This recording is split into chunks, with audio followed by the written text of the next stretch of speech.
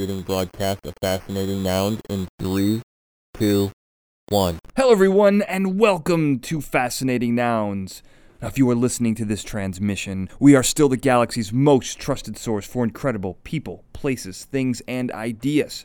Now together we arrive at this curious nexus point, and we will explore the strange, unusual, offbeat, bizarre, intriguing, interesting, invigorating, quirky, quaint, quizzical, weird, wild, wacky, the fun, the frivolous, and the fringe, plus all the spaces in between. I am your host, Daniel J. Glenn. Hello, Fascination. Welcome to the show. So this is going to be a fun episode because I once again get to induct another member into the Fascinating Nouns Two-Timers Club, and that is one Bob Calhoun. Who you remember our last episode, we talked about the independent wrestling promotion, Incredibly Strange Wrestling, and his time up there in San Francisco. And we're going to keep it in the same geographical area because he's just written a book called The Murders That Made Us, which chronicles the underbelly, the crime-ridden history of San Francisco and the surrounding areas. And it really tells a really interesting tale of not only how an area is built, but just how ingrained into the culture some of these crimes, criminals, murders even, are a part of a growing society and a growing civilization, or at least a part of the West back in the 1800s. And it tells a pretty intriguing and captivating tale. And I want to jump right into this because we've got a lot to get into. So, Bob, thanks so much for being on the show today. I got to ask you, Bob, first question here. What made you decide to focus on the crime of the area as a way to define the city? It was really, I mean, everybody has these kind of lurid fascinations, I think. Like, some people are way more into it than others, but really it started with me digging into some family history. And my mother passed away in 2009. And there was this one story that she would talk about, but kind of measured tones. Like, my mother wasn't like the most serious person. She was a gossip, and she loved to talk about, like, she like avoided getting a washer and dryer in her house. Like, it broke down and she just kept going to the laundromat. And even after a while, like, Mom, maybe we should go to Sears. Mm-hmm. But she liked the drama of the laundromat. She would call me when I was living in San Francisco. She lived down in Menlo Park. But she would go to the laundromat and she would like call me to tell me about fights at the laundromat over dryers. Like, these women were pulling each other's hair and they were punching each other. And, you know, like, she would just go, like, all of a sudden, like, it was like Howard Cosell doing an Ali fight or something. like Jim Ross, you know, on WWE or AEW. Yeah. You know, like, she was broken in half. Right. Oh my God. Yeah. You know? Yeah. But, you know, this story, the story about the murder, she was a little more, I don't know. It was like something she would mention and talk about. And I ended up asking, you know, my mom was gone. I couldn't ask her about it anymore. And so I asked my dad. They'd been divorced for like 30 plus years at the time I asked this, or 25 years. But I asked him, and, you know, we were having lunch. We met for lunch, like Father's Day or whatever it was, brunch. And I asked him, I'm like, you know, Dad, there was like this murder either when you lived in South San Francisco, which was a little before my time, or maybe when I was a kid in Redwood City, like some friend of yours got murdered, friend of the family's. And he just kind of stopped and he said, August Norrie. And then it's creepy. August. Yeah, Norrie. It was just kind of this, like, I was kind of expecting it to be, oh yeah, that thing. But it was just like, you know, the conversation kind of went into a black hole for a second. He pauses and then he tells me, like, oh, your mother was a suspect in this murder. Wow.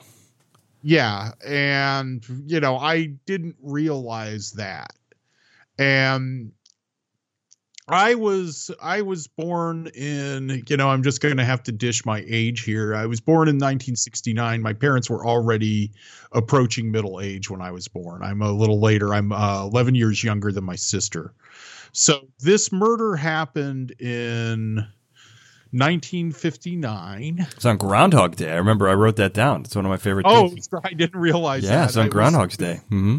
I got distracted. It happened in February 1959, and my sister was born in May, so she was still May the previous May in 58, so she was still very, very she was still nearly a newborn. She wasn't a year old yet.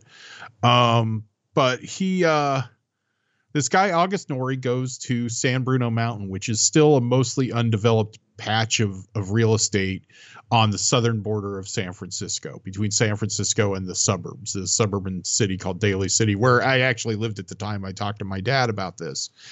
And, very foggy place. It's where the fog really collects. Like, there's foggy neighborhoods in San Francisco, but that Daly City, San Francisco border, like, there's just like the fog gets over a hill, a ridge, and just stays there. And so August Norrie was this kind of, he kind of had an Errol Flynn mustache. He was a former, like, minor league baseball player, a pitcher, but he couldn't. I got to tell you, you've really set this up like a gothic novel, though. I mean, that's you got the fog heaven over the mountaintop, a guy with an Earl Flynn mustache, you got a murder, your mom's involved. I mean, this is good stuff. He was a former minor league pitcher. My dad said his fastball wasn't good enough to get major league, or like the San Francisco Seals. We're really talking slightly pre-Giants. The Giants had just come to San Francisco. So the Seals were the team that he tried out for, which was the team that developed Joe DiMaggio before he went to the Yankees. So that was like the San Francisco team until the Giants and Dodgers moved from New York to the West Coast. So he did all these things. He didn't have a real steady job, and he did a lot of gardening and yard work. So he went to San Bruno Mountain to like dump lawn clippings because it's the 50s and people did that. My dad talked about how they used to go hunting there for rabbits, which the idea in modern San Francisco of people like hunting, in what's now a public park, basically, is kind of funny to me. That's so odd. So when you say dump lawn clippings, you couldn't throw them. That's so bizarre to me. So he would go to this park and dump them and then hunt, and that's kind of what it was used for? Well, people just did everything. People just dumped, up through the 70s almost. Wow. Like the 70s is when people started to there were these campaigns to throw your trash away, put it in a trash basket, Before then, people just dumped shit anyway. I guess this seems like such a foreign concept, but I guess you're right. It's so weird. Yeah. Anyway, it's so crazy. He would have a truck full of like gardening, stuff he had, plants that he had trimmed and weeds that he'd pulled, and he would dump them on the mountain that his dad lived on practically. And so he meets this young blonde woman there. And, August Norrie is married and he has a kid on the way at the time this happens. So he meets this young blonde woman, and I will leave who this is. Could have been my mother, at least as far as the police were concerned. He meets her there, and they go to like a burger stand, and there's some flirting there. There's definitely some flirting. He's definitely leading her on. And so that, I'll call you, that sort of thing. And then he doesn't call her. And then so August Norrie goes back, later on, he's dumping more lawn clippings or doing whatever he does. And he runs into her again. And she has a revolver. She has a gun, like a 38, I think. I'd have to look at my notes. She has a 38, and she says, "Oh, you want to shoot this gun?" And he's sure, fine. People are... I think if some woman had a gun and said, "Hey, you want to do some target practice?" I would probably say no, thank you, and back away and get away as soon as possible. Like I ran into a mountain lion or something on the hill, but he's game for it. It turns out he was the target. She ended up shooting him 18 times, and it was a 6-shooter, so she had to reload twice. Well, 3 times. It's 18 shots. She drives his car, like she dumps his body somewhere on the mountain, drives his car down, and she ditches the car down in the kind of suburban neighborhood down the hill. And some kids see her, and they describe her as a young blonde woman. Now, enter my mother. She is 24 years old at the time. She's blonde, and my family was very intertwined with the Norries. And they lived 2 doors down from August Norrie's dad, and the Norries all lived there. They all grew up together. My mother lived across the street from my father's family. My grandmother lived in this house, and this is a neighborhood called Crocker Amazon. It's not really well known. It's kind of up the hill from the more famous Mission District. Like if you keep going down or up Mission Street or down Mission Street south, you will be in this neighborhood, and it's on the hillside on San Bruno Mountain. Patty Hearst was later found there. That was the neighborhood she hid out in, and hid out for quite a while until the FBI finally figured out where she was. This is 20 years after this, but it's Dan White is kind of from that neighborhood. That was Dan White's district. It's a neighborhood that actually, like, it's one of the kind of most forgotten neighborhoods of San Francisco. It's not one of the trendiest neighborhoods or well-known neighborhoods, but it's a neighborhood that surprisingly turns up a lot in my book, The Murders That Made Us, which is, the history of San Francisco through crimes. But my mother, they lived down the street from the Norries. August Norrie's brother, Bob Norrie, was maybe the reason I'm named Bob, and I need to ask my dad this. They were very close. My uncle dated one of the Norrie brothers, one of the woman who eventually became one of the Norrie brothers' wife. And so the families were very close, and my dad would go hunting with the Norrie brothers on San Bruno Mountain, and they would hunt for rabbits, and those rabbits are still there. I used to hike around there, first because I was writing the story and wanted to kind of get the feel for the place, and then later it was just like a place that was quiet to go to in the middle of the day. And there's trails there.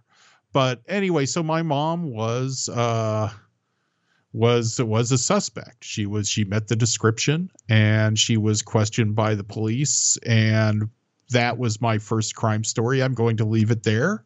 I don't want to give away everything here. Then let me ask you before you do that. I mean, would you have to answer one question to give people the really whet their appetite? Did you ever know your mom to be a bloodthirsty killer, or did she hide it pretty well while you were growing up?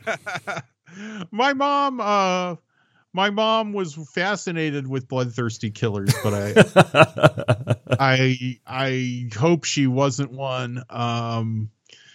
She definitely, I wish she was still around to read this book. This would be the first book I've written that she would want to read.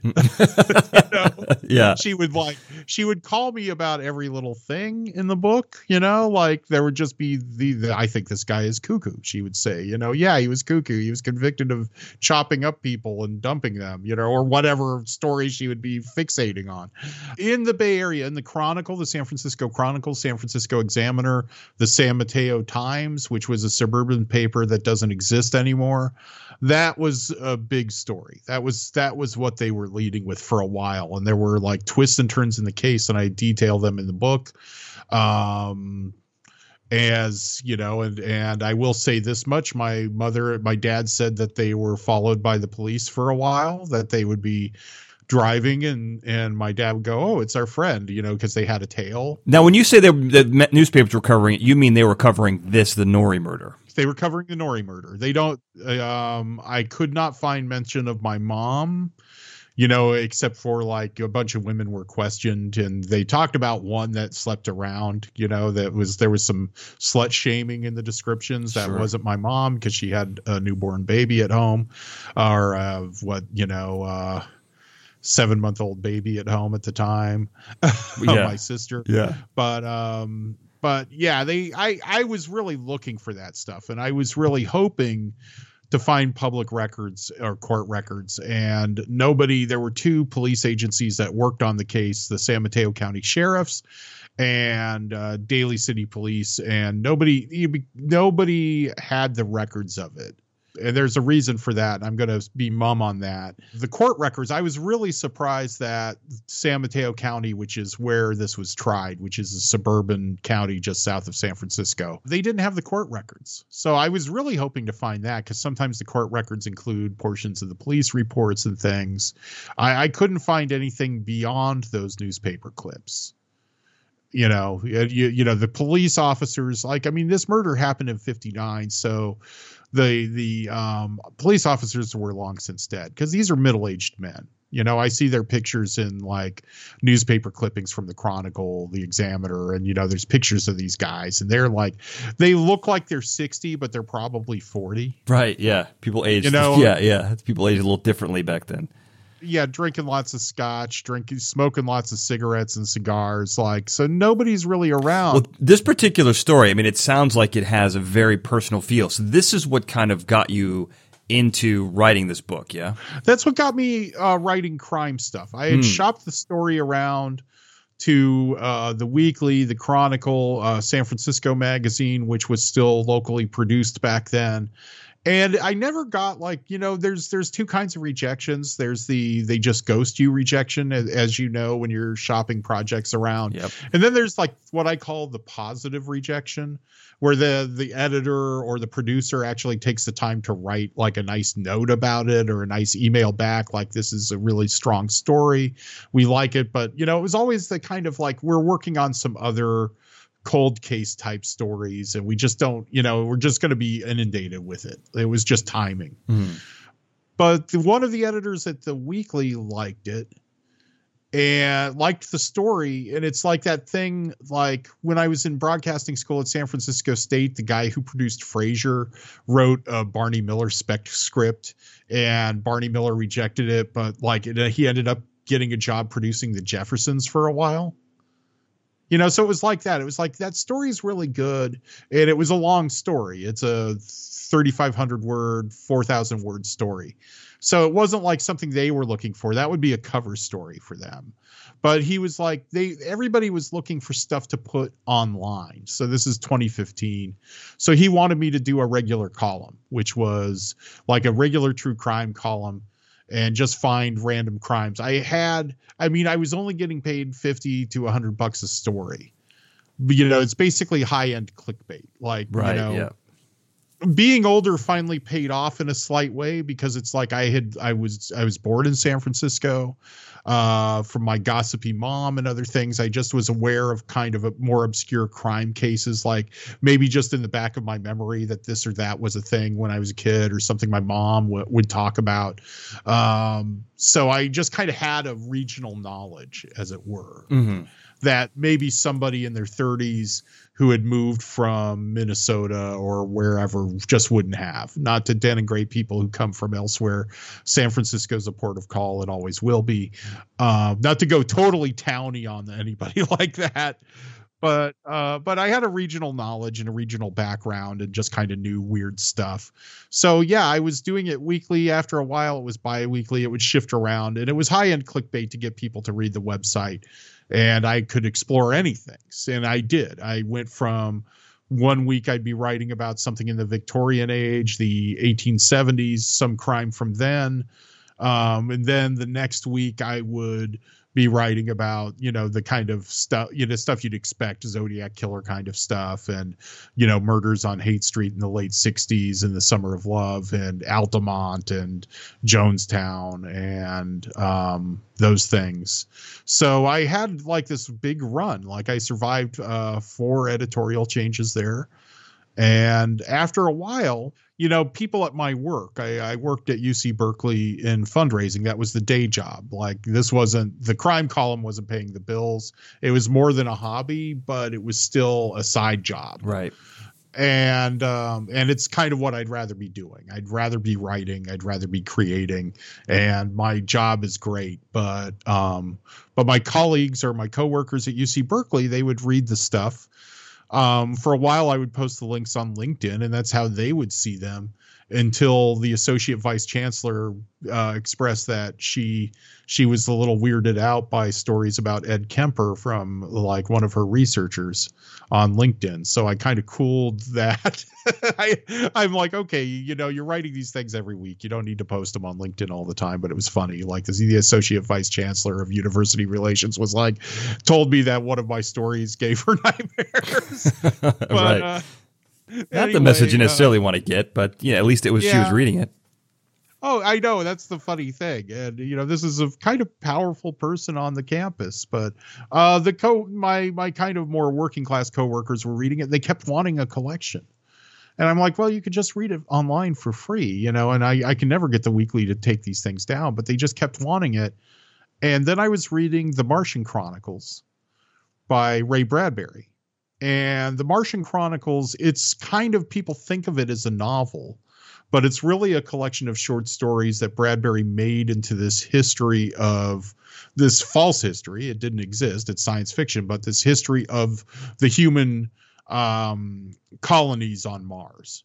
But each story was like a short story that he wrote and he sold to these science fiction magazines they had back in the 50s, like Weird Tales or Analog Science Fiction and things. And then he collected them and then he probably wove them together a little better.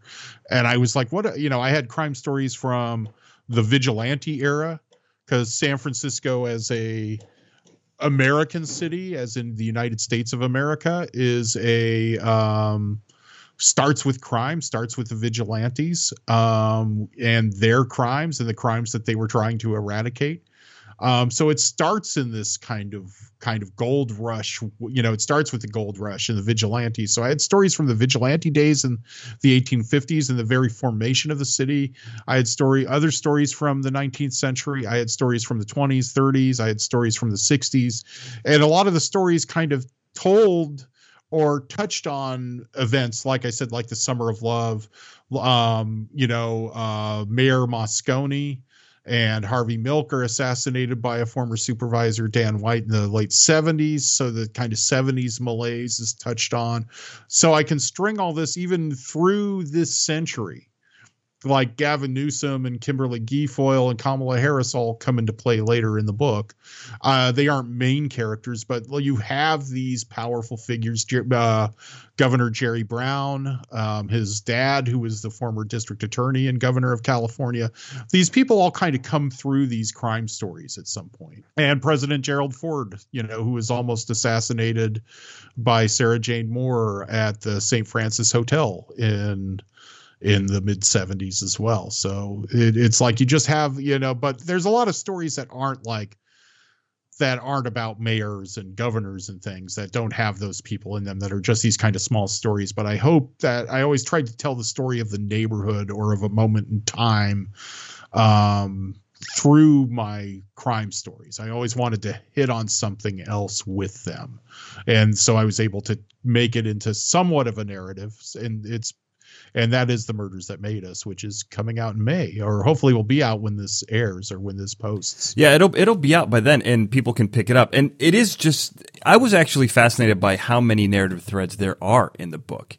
How many different things come up, and how many different kind of, side stories that you give on mainstream stories. So, for example, you talk about Charles Manson's what you think is his first murder. Everyone knows about the Tate LaBianca murders, but you talk about I think it was a small gangster that he held over a cliff or something like that. Like that's, that might have been his first murder. Like that's really interesting to me.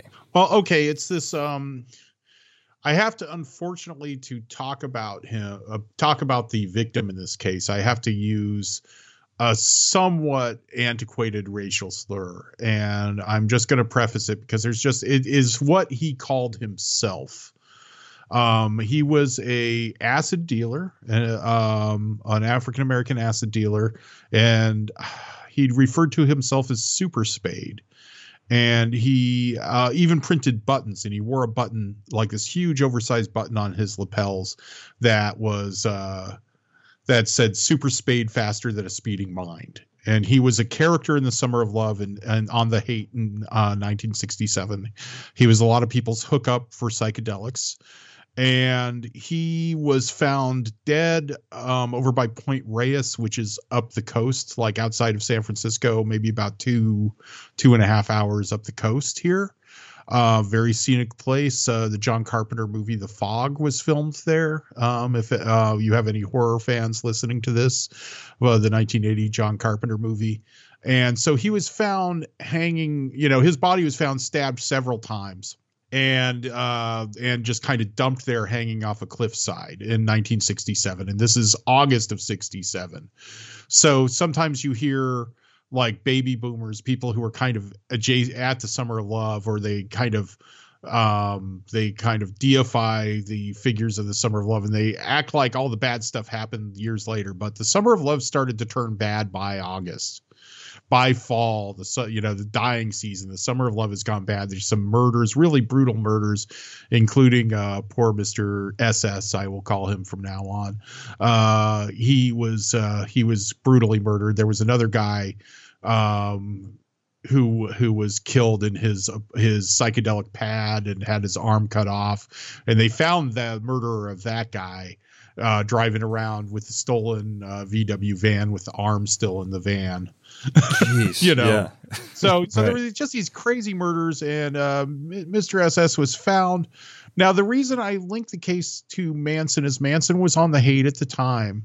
But if you read Manson in his own words, which is one of my sources, which is a kind of oral Manson, a bunch of interviews with Manson from like the 80s or 90s, and him telling his own story, he talks about how he loved to drive up to Point Reyes, and him and like what were basically the first members of the family, like Squeaky Fromme and I forget that woman's name, who was like his first girlfriend in Berkeley. But he was known to go through there, and he talks a lot about it. And the reason I think he might have been a suspect in this particular murder is SS resembles other people that the people we know that Manson killed or was there for their murders. The Tate LaBianca murders, he orders his followers to kill people.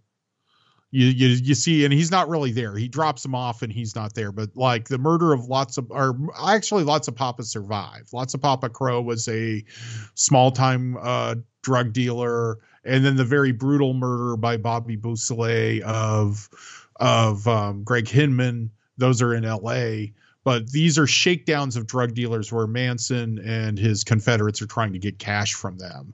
And SS was rumored, or it was said by other people, that he had something in the neighborhood of even like 50K, which might be an exaggeration. But I mean, if it was even 5K back then, somebody like Charlie would have killed him over it. And the fact that that Manson is going up and down the coast there,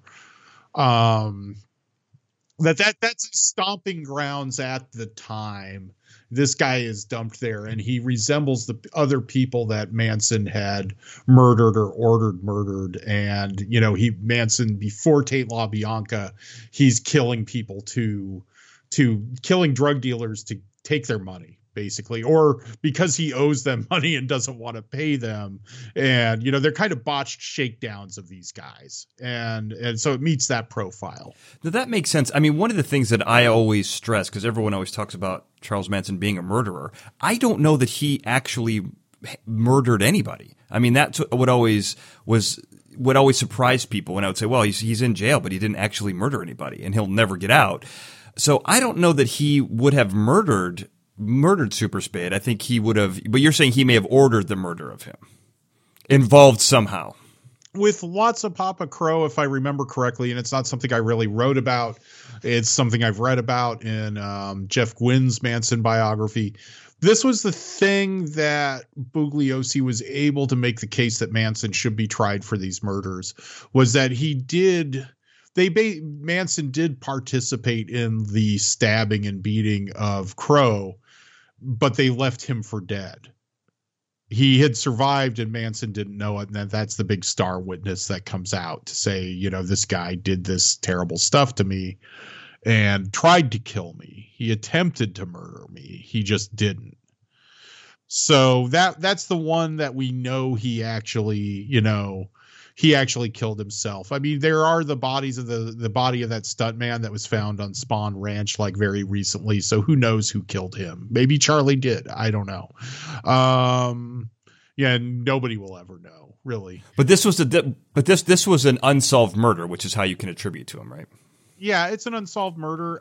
The only thing that makes me think that maybe he wasn't killed by the Mansons is I just think like Squeaky or somebody would have said something about it by now. I mean, they could have been Hell's Angels. It's a definite murder mystery, and Manson's definitely, as far as I'm concerned, is a very, very good suspect for it. The other thing Manson says, though, in Manson, in his own words, is that, you know, the murder of Super Spade, the murder of Schaub, who was this other drug dealer, and just other things, like the hate was getting so violent in 1967 that he takes off for Topanga Canyon and goes to Los Angeles, and the rest is history. Like, the hate was too violent for Charles Manson. Right. Yeah. I mean, that is a weird thought. I mean, it's kind of, you know, you paint a very interesting picture of the 60s. You know, I mean, there are a couple of very different perspectives on the 60s because, you know, as we go towards the end of the decade, you know, we have the moon landing and the Manson murders both at the, you know, within, I think it's 2 weeks of each other. And it's really, Manson is really the lens at which most people look, at least to the end of the 60s. They look through, you know, his eyes and his actions. So it's interesting to have, I think you mentioned him one other time in the book, but it's just fun to see these other characters show up, and the story you're telling isn't about them, but they're still characters in that story somehow, which I think is interesting. One of the other stories you talk about in this book, which I'd never heard of, but it's such a weird confluence of events and of people all at the same time, are the Santa Cruz murders in the early 70s. You talk about it being the murder capital of the world, you know, if only for a brief period of time. Tell me a little bit about how this kind of, well, what was going on in the early 70s in Santa Cruz. Well, the district attorney at the time dubbed it that because they had so many of these mass murder cases. There was the case of the Oda family. That was like the first one where this kind of this like schizophrenic guy, God, what was John Lindsay Frazier? There's so many of them. John Lindsay Frazier. Yeah, he's the guy who eventually shows up in court. Like, he's got this big hippie beard and long hair, but he shaves the other side of his head. Yeah. And he's half, if you look for him online, looks like Two-Face. I mean, it's so bizarre. Yeah. He murders this whole family and dumps all the bodies in the pool. And he writes all these like cryptic messages about the about the tarot. He leaves these messages about the tarot, and he's caught fairly quickly. He's not really a serial killer per se. It's like he gets lumped in as one, but he's a mass murderer. But he only killed everybody in this one incident. But then there's two other serial killers within the same year or year and a half. There is more famous Ed Kemper because of Mindhunter on Netflix, and there is Herbert Mullen, who actually murdered more people than Kemper. Like, I think Kemper was like 10 people and Mullen was 13. I don't know. I don't really try to keep like, you know, I don't really try to keep like DraftKings stats on serial killers, although there are people who do. Right. I don't use sabermetrics on murderers, but so within this time, you know, and Santa Cruz is this small coastal town, way south of San Francisco, and it's got the beach boardwalk there. It's got one of these kind of foggy amusement parks like Playland at the beach. The one thing that changed is there's two things that happen in the 60s. One is the opening of the University of California campus there, which brings a lot more young people there who ended up being the victims by and large for Mullen and Kemper, and also the highway. So these murderers could kill these young people, usually young people, and they could just jump on the highway and dump the bodies in different places. You know, so you have these two things. Like, there is a kind of right-wing way of looking at it, that it's the promiscuousness of the 60s and the promiscuousness of co-ed campuses. You know, you'll read this stuff.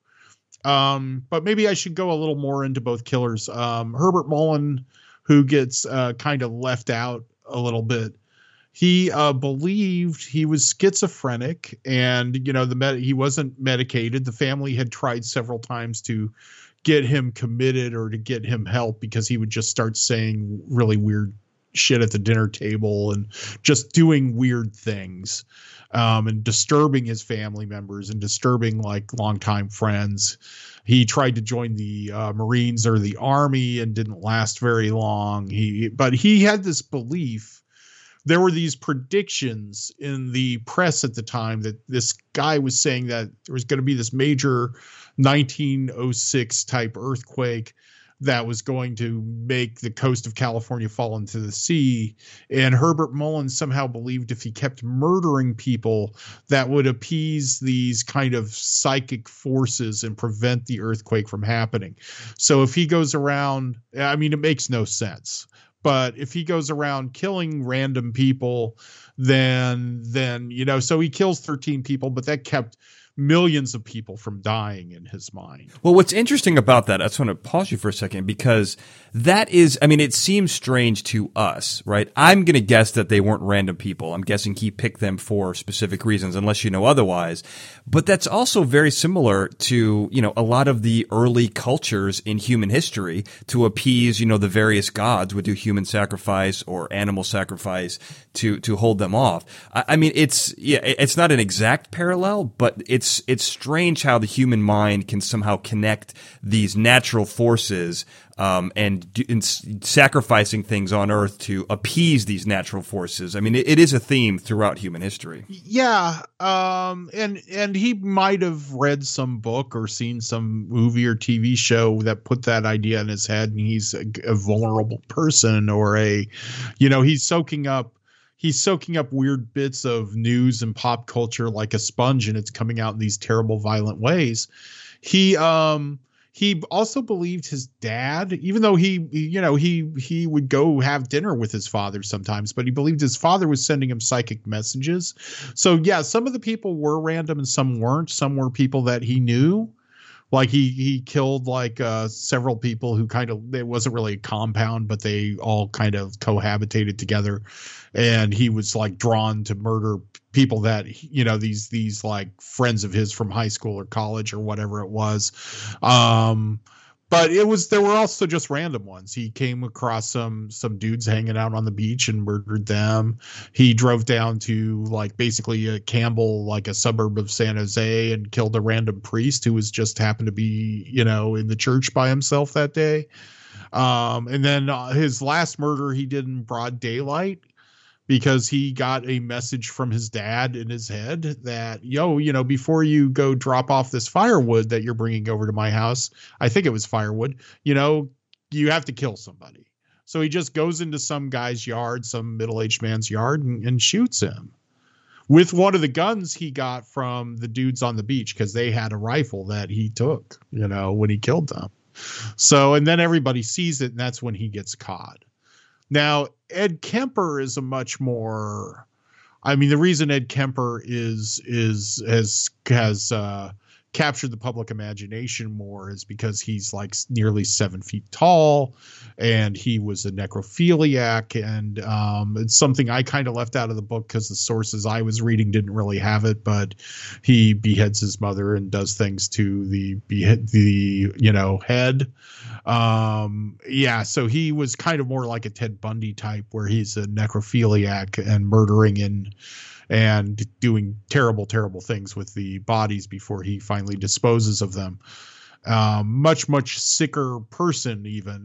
Mullen almost, when you compare any of these guys to Kemper, they almost become sympathetic. As terrible as their deeds were, there's the argument that they don't really know what they're doing. And one of my sources for those stories was Murder and Madness by Donald Lundy, who was a Stanford psychiatrist who ended up becoming a specialist in this thing because of these Santa Cruz murders. He kept getting called in as an expert witness, or to, he interviewed these guys, Kemper and all of them. And Kemper was the one who scared him the most. He got kind of shut in the room and hits the panic switch, and the deputies don't come quickly enough. Well, and as you mentioned, it is his imposing figure. He is gigantic. He was made famous in the TV show Mindhunter. And even in that, the actor that they cast is gigantic. So I could understand where, even a seasoned law enforcement official would be a little intimidated by him, just the sheer size. I forget the FBI investigator who interviewed him had the same problem, but Lundy's just a Stanford professor, right. He's just this middle-aged guy, but he's one of the first guys to really look. They don't even call them serial killers in his book. He doesn't call them that. He pretty much sticks with mass murderer. Like that term hasn't even been invented yet when he's talking about it. And there's even a point where Kemper and Mullen are apprehended around the same time, and they put them in adjoining cells. Oh wow! In the Redwood City jail, and so many people, like, I don't know why. Their crimes could be in Santa Clara County. They could be in San Francisco. Like Patty Hearst was held there for a while. They all end up, which is right by where I grew up. They all end up in the Redwood City, the county jail in Redwood City. I don't know why that is, but they're there instead of being in Santa Cruz. It's a bigger jail, I guess. I don't know, but they put them in adjoining cells, and Kemper and Mullen are arguing with each other. Yeah. And Kemper's like taunting Mullen because Mullen's this thin, wispy kind of hippie kid, and Kemper's this monster, this Andre the Giant type of serial killers. And Mullen, it's just these bits of these arguments that Lundy writes about, or just these Mullen's like, I did this to stop earthquakes, right. You're a monster. You did it for sexual pleasure. You're a freak, and just them going back and forth like this, debate of serial killers, like a Neil Simon play without the comedy, right? Yeah. And Kemper has this thing. I don't think he killed any men. So that was something that now I'm wondering how much if I even mentioned this in the book. You're just trying to tie these stories together. I try to keep the stories really tight and really, keep them moving ahead. So, I mean, I go into these side trips that you say, but sometimes it's like, oh, there's too many side trips here. I'm going to leave this out, as interesting as it is. But, yeah, there's this kind of inferiority complex because Mullen killed men, that whole you're only killed women. Mm-hmm. Mm-hmm. I've read like in the Graysmith stuff about the Zodiac Killer where he fails to kill men. Like the men survive a couple of his murders. He's murdering couples, but the men survive, and then he kills that cab driver. And the reason he just picks a random cab driver to shoot in the back of the head was to, because of this inferiority that he's only able to kill these women, and these men are surviving, and he's somehow, I mean, they never caught him, so we don't really know that, but that's like a theory, like at least crime journalists come up with, I don't know if a psychiatrist or any kind of mental health professional would sign on to that, but that's something you read. I mean, it's an interesting story. Do you have any insight after, researching all three of these individuals? Do you have any understanding as to why they all happened at the same time? Is this just really a random event? I mean, a random series of events or is there something else that would, social or economic or whatever that would have spawned these type of killers? Well, I can say that Donald Lundy in his books in Murder and Madness, and what is The Die Song was another book he wrote about these guys. That's a kind of more commercial book. He blames it on Reagan closing the mental health institutions, that he thinks that at least Frazier and Mullen would have probably been at least had more psychiatric care and been inpatients, had been committed at various times, and some of the stuff would have been prevented. And he writes, at the time you have in like the Tenderloin in San Francisco, that he calls them, it's a phrase we're not really supposed to use, but he calls them like ghettos of the mentally ill, where that is somewhat true with the homeless population today. That these people are just kind of, there used to be a place for them, and they're just cast aside now. Yeah, well, what's interesting about that is I was just watching this show called The Murder at the Cecil Hotel, which is on Netflix. So it's not a particularly great documentary. It's 4 parts. It could have easily been done in 1 part. It's more about YouTubers and the quote unquote web sleuth culture. But there's a couple of really interesting experts that they have on there, and one of them I'm going to have on the show. He basically is a historian of Skid Row, and he kind of talks about what you're talking about here, which is this is where the mentally ill have gone or been kind of discarded to. And it's, they treated this Skid Row district in Los Angeles as a place almost like the video game Arkham City, where you just wall it off and you keep everyone inside this, 54 block area to keep them out of the rest of the city, which is, it's terribly dangerous. It's part of why that particular hotel had such a bad rap. And in some ways, I think that is a good point that you make there, that it is, I think that you can tie it into the lack of resources for the mentally ill. And, I think that, I don't want to say Reagan's responsible, but those types of policies are directly responsible for the increased number of people on the streets with these problems. And then, like I said earlier, in Santa Cruz, you have the university, which doesn't necessarily create the killers themselves, but it gives them a ready supply of victims. These young people that are they are outside of their home. They're living in dorms or in apartments off campus, and it takes a few days maybe for people to realize they're missing. Mm-hmm. Right. You think of when you were away at college, if you were away at college, or people who were, it might be 2 or 3 days before their parents or even a week, they aren't coming back to their family homes and their siblings, and people aren't necessarily aware that they're gone for a while. So there's a ready supply of victims. And like I said, the interstate is fairly new at that time. The highways there, the Highway 17 and things. So the killers have this ability to then just jump on and off the highway and find victims or dump corpses. And so that all, more than maybe that, the Catalyst Rock Club, which is still there, knock on wood, with COVID and everything, the Catalyst Rock Club that's been there since then, that place got death threats because of the serial killers, like, oh, it's all your fault for bringing all this hippie stuff here and all this rock and roll. Right. I think that really it's just that there's this supply of victims and that there's a way to dispose of them and find them anonymously. Yeah. Absolutely. And I think that it's an interesting part. And one of the other things I want to talk about, and I didn't mean to stick on just serial killers here, but I'm just kind of following the flow of conversation. Because one of the other ones, I had never heard of this, and I think this is very unique. You talk about the Doodler, which was a serial killer.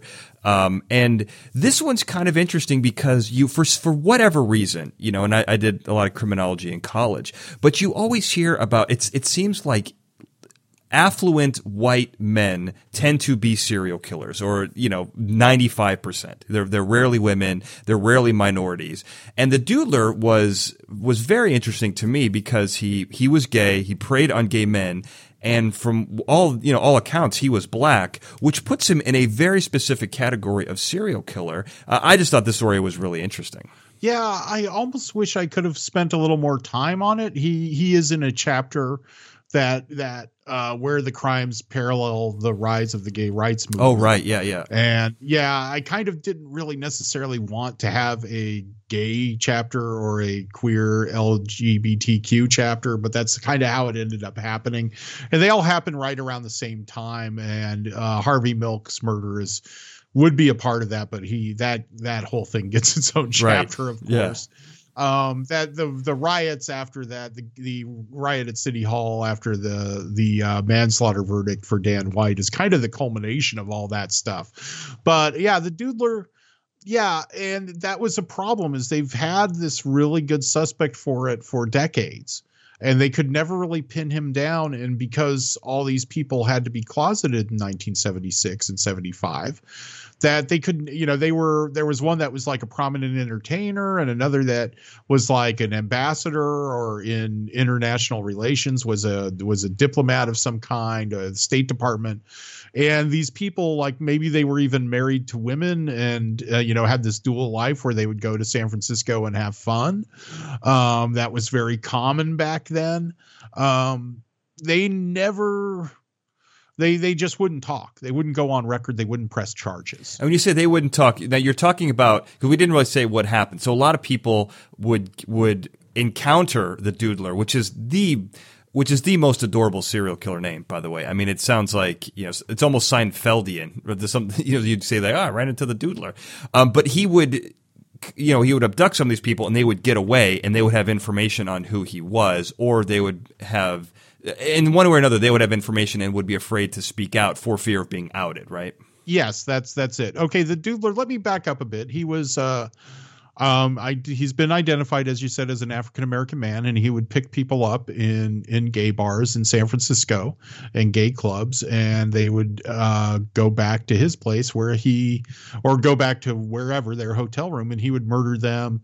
And there were several bodies that have been identified as Doodler victims that were dumped around the coast side, like in kind of like towards Ocean Beach, if you're familiar with the area. The place we've already kind of talked about a lot, where over by the Cliff House, that Golden Gate Park, that kind of thing. Now let me go back one step, because he's called the Doodler because he would draw pictures of these men before taking them home, right? That would be his come on. Like, hey, I drew this caricature of you, or I drew this picture of you. And like, that would be his pickup line, basically, that he would do. And so there were some people, the people I mentioned earlier, the diplomat and the famous entertainer, who went back to his apartment, and they were able to either overpower him or get out somehow. There's one story that he like had a coat on, like a trench coat, and they go back to his place and he's kind of taken off the coat and a knife falls out. So they're just like, I got out of there. Right. Yeah. It's a good call. Yeah. So he, he's still around today. Just a couple of years ago, the SFPD had a big, like they actually had audio of the first phone call of somebody finding the first Doodler victim, or first known Doodler victim's body. Like they had that 911. Well, it wasn't a 911 call back then, but they had the dispatch call from 1974 or 75. And that was interesting. And they were really, there was a psychiatrist who examined the suspect. And really, I think the SFPD was fishing for that person to violate patient doctor confidentiality and come out and close this case. There was this article in the All about the Doodler, which has a lot of detail, which I used as a source. And that guy like really only attributes 4 or 5 or 6 murders to the Doodler. And he did a lot of research on the case. And hopefully that's still floating around online for people interested in it, because the All is no more, but it was a very deep dive into the Doodler. But yeah, there were these other series of murders of different kinds of queer people, LGBTQ people at that time that I would like to piece out. Well, I mean, it seems like a very rich area, because, and I've very recently, I've had several stories that involve the LGBTQ community in a way that's very interesting, because it provides cover for a lot of these crimes. One in particular was about a major art robbery, and so the people that were getting away ran through what was kind of an underground known LGBTQ community, mostly gay men, and no one wanted to say anything, because to say something would imply that you were there, which would then out you. And so in a lot of ways, and it seems like it worked for the Doodler, it was almost like the perfect cover, because it was a group of people who were, by their very nature, for the most part, were going to be silent, because not being silent would be more detrimental for them, and it would disrupt their entire lives. So, I mean, it does not surprise me that there are tons of crimes that would happen there. It seems almost a community that's would be very, very vulnerable to this type of thing. Not only, for that reason alone, I would think. Well, also there's a lot of mistrust of the police, because the police were always beating on right. them. Yeah. Coming in with the billy clubs swinging. And also it was a tactic, at least in San Francisco and probably elsewhere too, to entrap gay men. You would send in undercover cops who would like come on to you and solicit you, and you would think you're going to get lucky, and then they would arrest you and out you. And so there was just that was a problem with the Doodler and a problem with these other murders. And I think there might be buried in the Chronicle archives, David Toshke and SFPD people like addressing the bad behavior of their colleagues, that they're not able to really make progress, because this population, the gay men or the queer community just doesn't want to talk to them, because they've all been abused by them. Everybody had their cop Beat Me story or the, you know. No, I think that's exactly right. I mean, I mean, from the name to the story, The Doodler was one of my favorites. And to me, it's a fun place to end it. In your book, you know, you cover so many different things that we didn't get to, which I love. I'm going to mention a couple of them here. The Lavender Panthers, which I'd never heard of. The Black Panthers. You talk about Anton LaVey, the San Francisco Zoo, Mick Jagger. You've got the first female lynching in California. You've got the last California lynching, which we may talk about. We're going to do a quick little bonus episode on Brookie Hart and his kidnapping, which you've dubbed the stupidest crime in California history. We're going to have a little bonus episode for that. But this was a great book. I love that I got an advance copy. I feel really special about that. If people want to get a hold of a copy of this book, which is out now, how can people do that? Well, it's you know, it is distributed in the US and Canada, so your local indie bookstore will have it. All the regular online places where you order books will have it. You know, Amazon, Barnes and Noble, and them that we all know about. My website, I can sign you an autographed copy or send you an autographed copy, which you can order through murdersthatmadeus.com. So, and that's really like, I'm only really getting into that business because of COVID-19. I'm not really going to be able to do as many live events or any live events until later, and people seem to want signed copies. So I will have those available at murdersthatmadeus.com, and that will also tell you all the other places you can buy it. But if you have an independent bookstore that you go to, you can order it through them, and they should even have it, especially in California. It should just be there this year. Absolutely. And how can people get in touch with you if they want to find you online? Do you do social media? Where are you? I'm on Twitter. You can find me there, but murdersthatmadeus.com will have links to me on Goodreads, Facebook, and Twitter. There you go. Well, this has been fun, and I can't wait to talk about Brookie Hart. I'm going to do a quick little bonus episode. I'm excited about that. But this has been a lot of fun. Bob Calhoun, thank you so much, not only for being on this show, but for not falling down that rabbit hole and becoming a serial killer yourself. I know you have an alter ego, Count Dante, but I know how this kind of stuff can really get into your head. But you seem to have emerged unscathed, and I'm impressed, Bob. Oh, thank you so much, and thanks for having me on again. Yeah, you got it, man. And thank you, everyone, for listening. Have a good night. Fascinating Nouns is a Glencoe production and is hosted and produced by me, Daniel J. Glenn. The show producer for this episode was Sarah Brandt. The Fascinating Nouns introduction was produced by Daniel J. Glenn and E.A. Barrientos, with music and sound design written and performed by E.A. Barrientos. And remember, if you love this show, you got to subscribe.